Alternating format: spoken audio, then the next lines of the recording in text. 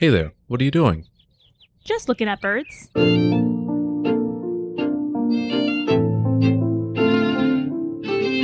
Welcome. I'm your host, Chris. Join me as I interview avid birders to learn more about birds, birding, and those who love both.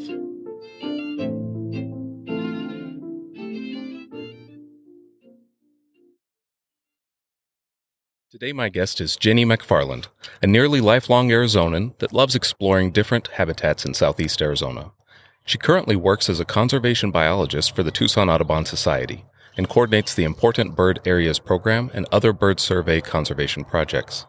Jennie organizes several large-scale community science efforts in southeast Arizona each year, including elegant Trogon surveys of 5 Sky Island mountain ranges, western yellow-billed cuckoo surveys, and the Desert Purple Martin project.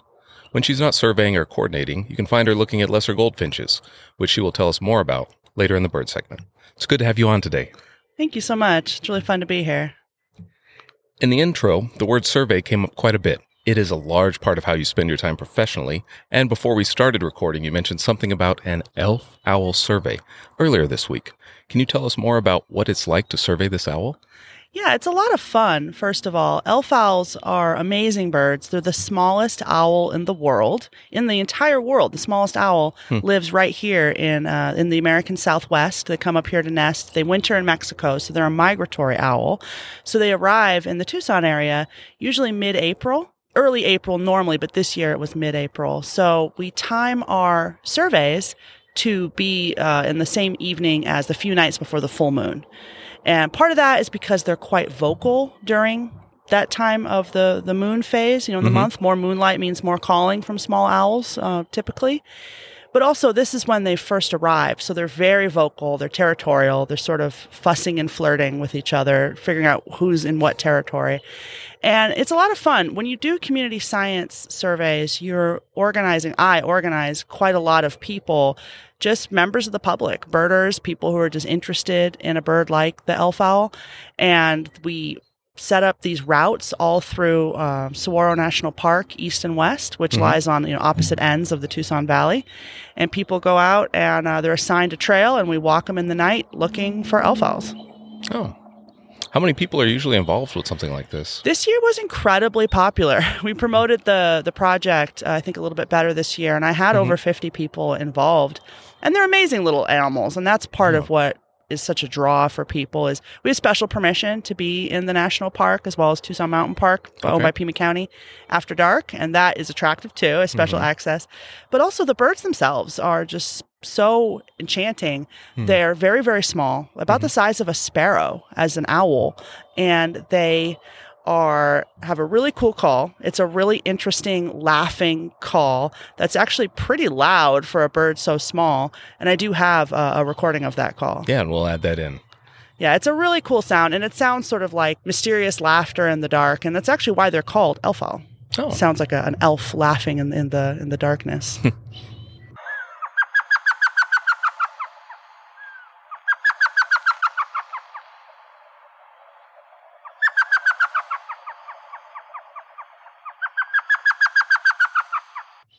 When you're out there with all these people gathering data, what kind of data are you gathering about the elf owl?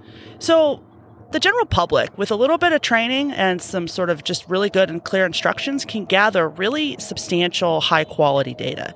And what we've done is we have a base of volunteers that have gone through training with the Tucson Audubon Society, but they're also just with really clear direction. Especially a species-specific survey, like the elf owl survey, you can get people to gather really good data. So what we do is we have a real simple and straightforward protocol where people start at their trailhead, and then when it gets dark, they start, and they have a little audio file that I've prepared that they play that has elf owl calling and then silence and then more elf owl calling. So then in those silent minutes between the calls, you listen for elf owls to call back. And then on their data sheet, they document, where their location was, what they heard, how many elf owls they heard, whether or not it sounded like a pair, and that's part of the training we do beforehand, what that sounds like. And then when they're done, they go 150 meters down the trail and do the whole thing again. And after 10 of those stops, we have people sort of go back to their vehicles and then call me, check out with me that they're safe, and then leave. Sure. So you get 50 people out doing a survey over 2 nights, you're going to get a lot of data, a lot more data than a trained biologist could get themselves going out. Sure. So it's a huge group effort, and we get a lot of really good data that we use for conservation and that the national park is really happy to have as well.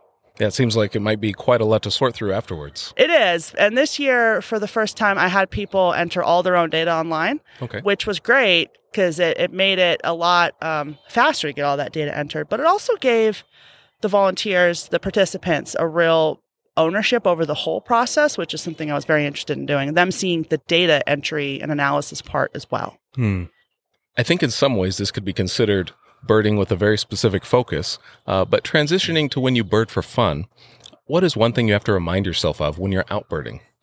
That's a really good question, and I do bird a lot for fun. That's the thing about birding. When you do it professionally, it's a big part of my job is birding. I find myself doing it a lot on my free time too, and my partner is a bird watcher as well, so we do it a lot together. I have had a lot of really good leadership from people, especially when I was younger, that I'd go out with birding. And one of the main lessons I took from a lot of people was to slow down. And that's the main thing I have to remind myself of all the time. So I like to sort of run around a little too fast trying to see the next bird. But with birding, you really do have to slow down, because the more you slow down, the more birds sort of emerge. If you're running around a piece of habitat too quickly, you're going to miss a lot of stuff. So slow down is the main thing I have to tell myself a lot. I think that is good advice. Since you do so much birding, what do you think it is that you enjoy most about birding? Birding has a lot going on. I think what I enjoy most about birding is the fact you can do it anywhere. So birding is one of those things where when you're traveling, you always want to go see something or do something fun, see something new. And birding really can provide that in the most sort of unexpected places. Birds are pretty much everywhere, so you can do birding pretty much anywhere and everywhere. So I really enjoy that aspect of birding. When did you first take an interest in birding? This is a question that birders talk about a lot when we gather socially, because birding is incredibly social and has a lot of social components to it. When did you get birding? When did you start birding? And a lot of people refer to it as like sort of a spark bird moment is a term you hear a lot with bird watchers, like a bird that hooked you in. And a lot of people have I hear a lot of the similar stories a lot from people, and mine was actually quite different. A lot of people get involved with birding with a family member, usually like a parent or a grandparent, gets them into, like, takes them out birding, gets them into it. And that was not my experience at all. No one in my family was outdoorsy or into the outdoors or into wildlife or birds at all. It was books that really got me involved. I would go into the public school library and check out all the books on animals. I was very interested in animals. So I went through a few phases of reading all the books on butterflies, and then I read all the books on snakes and sharks. And it was when I got to birds that I was really, really interested, really enchanted, and just started consuming all the books on birds I could find. And when I got a bit older, I discovered there was this thing called bird watching, which I didn't know about at all as a child, that anybody did that. Yeah. And then when I got a bit older, I was exposed more to that, and then I got really involved in birding. When you think back to taking an interest, you mentioned you took an interest just in reading about them. What do you think was your first memory of encountering a bird or seeing a bird? I do have this memory. I grew up in very urban Phoenix, Arizona. Okay. It was where my young childhood was spent. And I remember going into the backyard in densely urban Phoenix, right next to one of the highways going through Phoenix. And there was this amazing duck in the backyard. It was this, I now know, was a mandarin duck, which is an incredibly beautiful little male mandarin duck. Okay. Absolutely gorgeous bird, full of just amazing colors. And it was just sitting there looking so beautiful and exotic in my backyard. And I thought, oh my gosh. And then I saw a cat, like one of the neighbors, cats stalking it, and I chased that cat off. And then I never saw the duck again, but that had a really big impression on me. At that time, did you try to go look up and find more information about ducks? I did, yeah. So I was trying to figure out what that bird was, and I was doing this more and more, trying to figure out what the little birds were in urban Phoenix. A lot of them were house sparrows. But yeah, I did try to find that duck, and then found out it wasn't from Arizona, so it must have escaped, as a pet or like a yard duck from someone's yard. But yeah, I did definitely try to find more information about it. Nice. On the topic of new birders, what is a piece of advice you would share with our listeners who may be new to birding? I think birding is such a fun thing, and working at a local Audubon chapter like the Tucson Audubon Society, this is something I encounter a lot. Are new birders, people who are just getting into it, and not pigeonholing yourself. I think is one of the biggest, most helpful pieces of advice that I can give is that birding is whatever you want it to be. Mm-hmm. Don't let people tell you what birding is or how you should do it. If you want to have your bird watching be at the level where you're just looking at birds that your feet are outside your kitchen window, that's great. If you want to be super competitive and try to get more birds than anyone else in a given calendar year, that's also great. So whatever level you want to do birding, whatever makes you happy about bird watching is the right way. Don't ever let anyone tell you you're doing birding wrong. That's true. There isn't really a wrong way to bird. Yeah. When it comes to bird identification, as you mentioned earlier, trying to find out more about that mandarin duck, as a new birder, we see all these different birds, and then we want to know what they are. What resources have you found the most useful for identifying birds? So there's a lot of different book options out there, a lot of different book options. And part of the reason there's so many is because different people like different things. So some are illustrated guides, some are photo guides. But in my opinion, if you're a new birder, you really want to go with a guide that's limited to your regional area. So here in Tucson, I tell people to get the Birds of Southeast Arizona book. It's a small, little red book. It's pocket-sized, and it has all the birds pretty much of Southeast Arizona in there, which I think is really good for beginning birders because it eliminates those really confusing look-alike species that don't occur in this region, which when you look at a whole book, a book of all the birds of the West, you'll notice like the Epidnax flycatchers all look very similar, and it can get really overwhelming and confusing for new birders if they don't initially understand that a lot of those birds only occur in very specific areas. So even though they look very similar, you're not likely to encounter them together. So that really helps, I think, to get a regional book. But if you're going to be moving beyond that and wanting a book that is for a whole like half of the country, even a whole continent, so that you can, travel around and all the birds will be in there, I do prefer the Sibley bird ID books, but a lot of people have different preferences. Sibley uses illustrations. So if you prefer photos, if that works better for you, just go with what you like. There's a reason birders have whole shelffuls of bird ID books. Yes. Aside from these bird guides that you just mentioned, what is something that you've purchased for less than $100 that has had the largest impact on your birding experience? So this is such an interesting question because so much emphasis is put on buying, high ticket items like binoculars and scopes and things like that. And I thought this was such a good question. So for a low price point item, I was tempted to say something like hiking boots or like hat, but I kept going back to these digital birding apps. So these bird ID apps you can get for like a smartphone, they're really very, very good. And they have all the strengths of what a smartphone can provide, where they're like a book. And they're not that expensive. You can get a really high-end one for between $10 to $20, which is a lot for an app, but not very much for a book, especially a book that has an audio component. So it has, like, you can get the Sibley ID app for $20. Sometimes it's on sale for like $10. And it has all the illustrations that are in his book, but it also has audio files. So you can hit an icon and listen to the calls and songs of birds, which is an amazing resource when you're trying to learn birds or try to figure out what you saw. So I would say those apps, you can even get some bird identification apps for smartphones that are free. So the Merlin app from Cornell Lab of Ornithology or the National Audubon app, they're very, very good and they're inexpensive. You can get even nicer ones for not that much money. So I think that has had a huge impact. I use it all the time because those books get kind of heavy to carry in the field, but you always have your phone. And even when you see a bird, when you're not expecting to be birding, you have all that information on your phone. So I really think those birding apps has been such a huge game changer. So this is again tied to that bird identification. We have the books at home, and then we have this app. As a new birder, it can be a little overwhelming flipping through the book because I'm not sure what class of bird I even saw. So when you think of that, how can you kind of ease that transition from what am I looking for when I'm looking at birds, and then how do I better identify them when I get to the book? When you see a bird and you're not sure what it is, especially as a new birder, it's very tempting to just rip out that book or pull out your phone and start looking at the app and like flipping through to try to see something that looks similar to sort of like compare in real time. And that's actually not a very good strategy. You want to and I had to definitely say that mantra to myself starting out, you got to slow down. You have to stop and look at that bird and really look at it. And it's not just the bird. You want to notice the size, the shape. The habitat is incredibly important. Is it sitting in a tree, on the ground, in the water? What's it doing is incredibly important, as well as where it is. Like, is it in the desert, up in the mountains? Where are you? It can be incredibly relevant.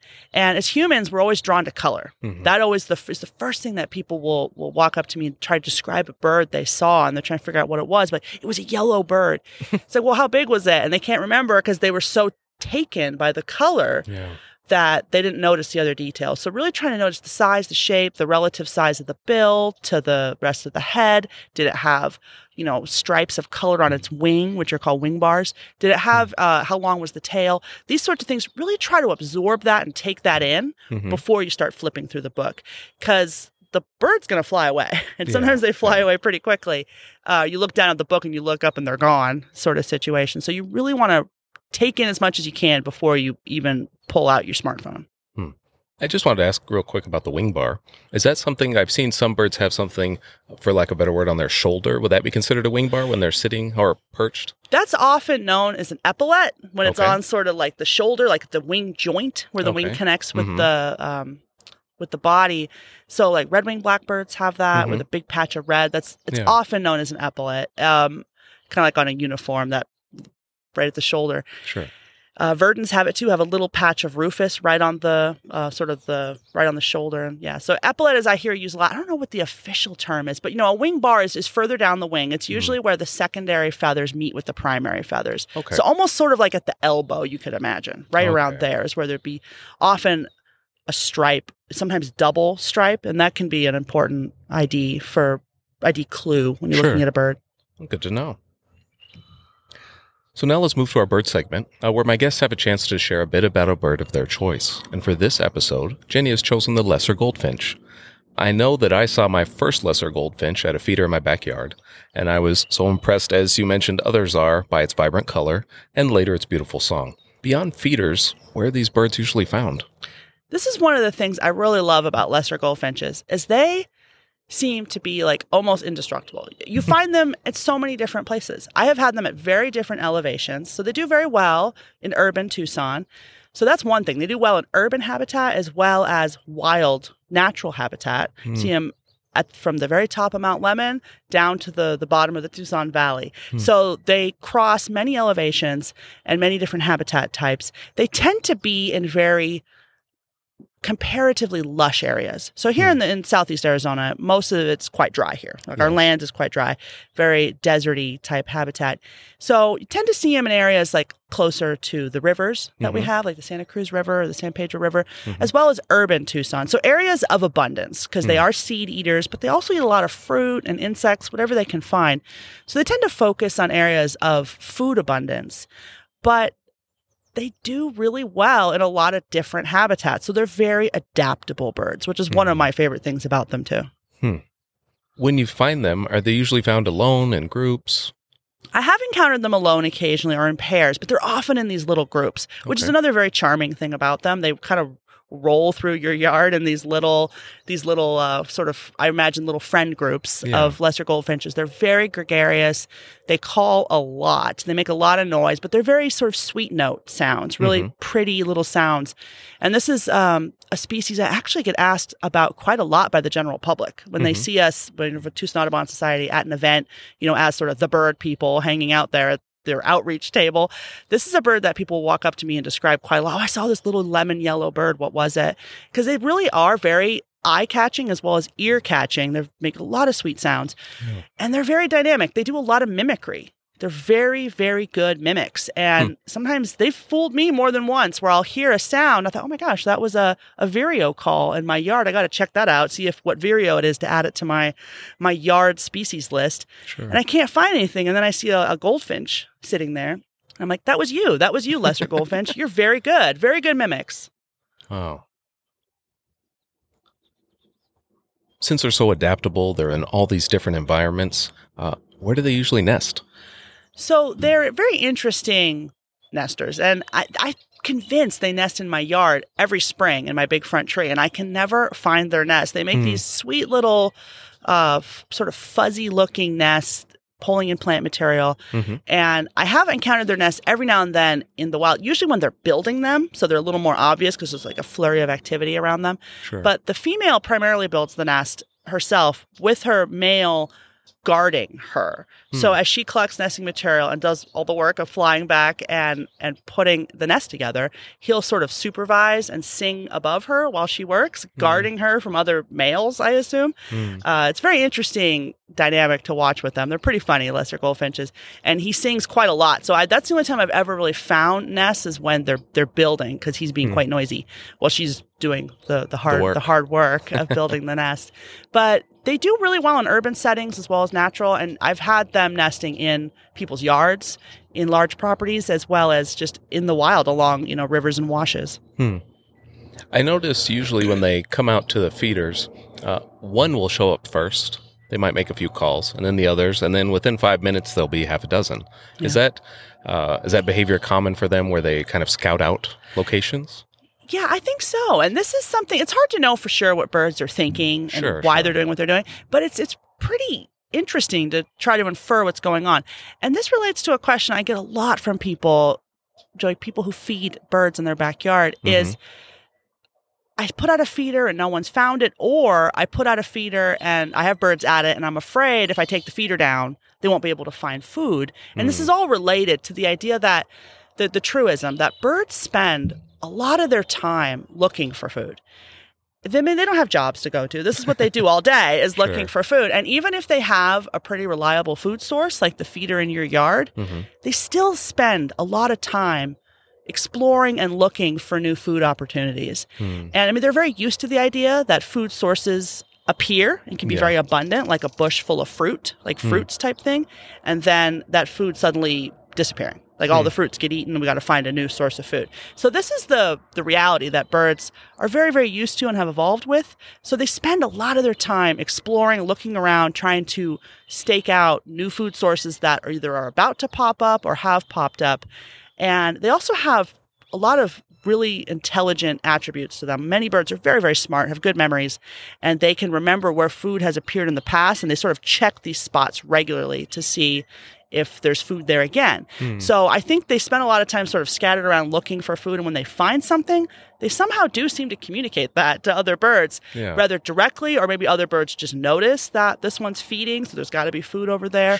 But yeah, definitely, when people notice this, a bird came and then there was more, I think that is literally what's happening. And you bring up an interesting point that when a feeder runs out and we worry, it's very similar to the fruit. So birds aren't necessarily surprised by that behavior. They know that food sources can be exhausted, and we just have to find another. Yes. I find this concern from people very charming. Like, it comes from a place of really caring about these birds that they've come to know in their yard, that are feeding, on the food that they provide.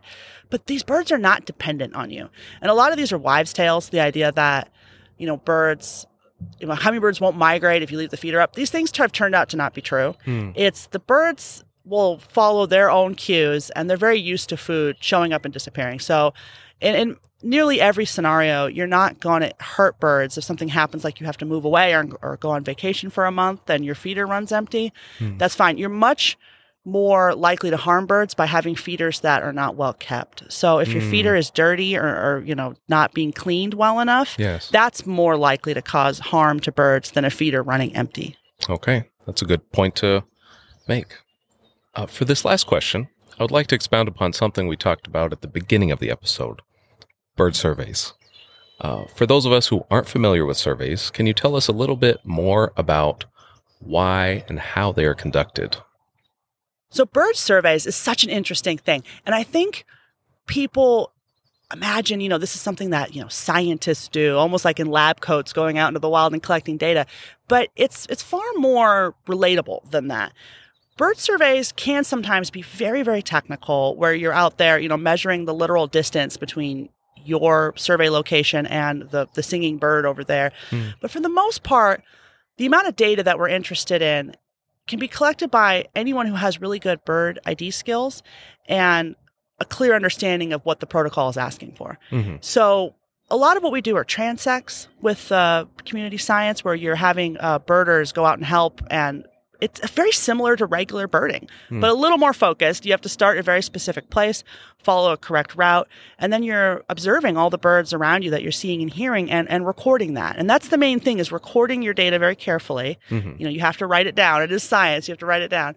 Recording your birds, as well as recording very accurately what's not there. Because this is always a problem too. Not a problem. This is always an issue with sometimes birders that help with these surveys get a little disappointed that they didn't see the target bird. But a 0 is an incredibly important number in data. And in biological data, it's very, very important.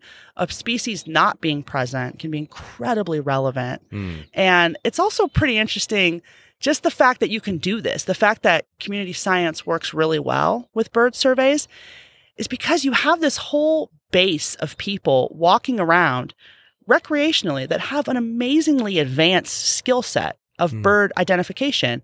And you can harness that into bird survey data that's incredibly valuable. There are people out there that are professional surveyors that are not as good at bird identification as some people who do bird watching recreationally. So this is a chance to harness their amazing skills and acumen and put it into data.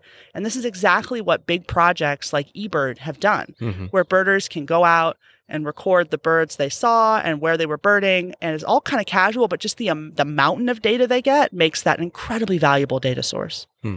So when you talk about target data, you've mentioned previously gathering certain audio, gathering location data, so the presence or not presence of a bird in a particular area. What's kind of the next step there? Is the survey the main goal then to find out what birds populate specific areas and how many of them? Yeah, that's usually a big goal of surveying, is to figure out what's going on. Now, some of the surveys we do at Tucson Audubon are very species specific. Okay. So those elf-owl surveys, or the one I have coming up next, the elegant trogon surveys of the southeast Arizona, that big survey effort we do of 5 different mountain ranges. Those are all targeting a specific species, where we want to gather data on that particular bird. Where are they? Where are they not? How many of them are in these different canyons and locations, different trails in the elf-owl's case? But a lot of the surveys we do are also what we call all bird surveys, where it's someone walking a trail or like a specific route, and it has to be repeatable. That's a big thing with surveying too. That's why you have a set start and end, that someone can do it over multiple years. And then just recording all the species they encounter. So then that comes back to like species diversity and sort of the health of an ecosystem. Okay. When we talk about the health of an ecosystem, I know that one of your passions is the planting of native plants in urban settings. And you mentioned earlier there's a tie between that and these bird surveys. Absolutely. So planting native plants is one of the best things that anyone can do to help mitigate sort of habitat loss for birds and wildlife and pollinators. And habitat loss is the number one human-caused threat to birds. It's the number one cause of bird mortality caused by people is just straight up habitat loss. And we can all help mitigate that by planting native plants in our yards, on our properties, at our businesses. And that then provides a food base, sort of absolute solid base of any ecosystem is its plants. And that then cultivates native insects, which can be food for many, many birds and many animals. If you want things like lizards in your yard, you have to have native plants as well as other resources for them, like rock piles and brush piles. And having a lot of lizards in your yard brings greater roadrunners to your yard. So there's a huge benefit for people too in having all these native plants. One, they're beautiful. They use less water. They're more likely to survive in your habitat, in the place you live if you're using plants that are from that area. Yeah. But they also have this huge helpful impact to a lot of native birds and wildlife and pollinators. And this does tie into surveys in the sense that one of the biggest surveys I run in the spring is the Tucson bird count, which is this amazing urban spring bird count. It's the largest bird count of its kind in the world and has been sort of imitated in several other communities around the world, where it's a big urban count, which is not what normally happens with bird surveys. Bird surveys usually go out into sort of pristine, wild areas, places like we do the elf-owl survey, the national parks, places like that. But Tucson bird count is urban. People are literally standing on street corners taking 5-minute point count data and, along sidewalks and in public parks and these little pockets of really nice habitat can have surprisingly high species diversity in urban Tucson, but also these sort of barren street corners where there's a strip mall and a parking lot can have very few species, which is very important to document as well, especially when we look back in the data and see that 6 years ago, before that was a parking lot, there was a lot of species there. So this definitely helps guide us on how we can make urban habitat as helpful as possible for native birds and wildlife, which was actually a founding goal of the Tucson bird count. Way back in 2001, it was founded by Will Turner, who was a graduate student, and his professor, Dr. Mike Rosenzweig, who founded the concept of reconciliation ecology, which is a fancy term for everything we've been talking about. What can I do to make urban areas more verdant, more useful to native wildlife and still be a very nice space for humans too. How do I turn human habitat into both human and bird and wildlife habitat? And planting native plants is one of the most helpful and sort of easy things that any of us can do. And that was part of what Tucson Bird Count's aim was too, was to monitor these locations where perhaps they went from natural habitat to really densely urban habitat, almost like a dead zone. And then maybe you start putting in a bunch of native plants and let's see if those bird numbers increase. So then, because you've taken this data over multiple years in these same exact locations, you can identify that, well, the presence of this plant life or the lack of this plant life has led to possibly, I guess it's hard to tie the exact connection, but it's maybe a correlation. Exactly. That was absolutely the goal of the Tucson Bird Count, was to have fixed locations in urban Tucson as well as in the natural areas around Tucson. Some of the count locations are in like Saguaro National Park, which comes right up to the edge of Tucson. These days, Tucson's grown up to the edge of that park. And it's to really kind of track how it changes over time. So it's a very large data set. It's, it's a 20-year long running survey now. It has over 900 count locations throughout the Tucson Valley. It's a really large data set. And that's when you can start to do really meaningful analysis, is when you have a really large, long-running data set, which we do have, and we are now moving to the phase of trying to do some in-depth analysis. I'm partnering with a grad student at University of Arizona, and some other people are getting involved too. And I've had a lot of requests for access to that data set, which I always gladly share, because the more that people can utilize it and try to tease information and sort of, correlations out of, the better. So I do try to share that data set as much as possible. And we're looking into ourselves, sort of trying to compare trends in specific locations, how species changed over time to compare it to how that land changed over time. It's kind of a tricky thing, though, so we're working on it. Since this is such a long-running project and you're tackling kind of smaller goals each year, what is kind of the current goal, I guess? So you have all this data and you have to start picking through it. What are you picking through right now? So what I'm working on right now is trying to figure out how to assign a value to each of these locations that the Tucson Bird Count has, like established point locations where these 5-minute surveys happen every year, and trying to figure out how I can track the vegetation index of that location over the last 20 years. And so we're looking at satellite imagery and NDVI, sort of, computer information, to try to figure out if we can put a number, something that's really comparable to like the number of birds, then sort of a value of the green index of that area. So we're working on that right now.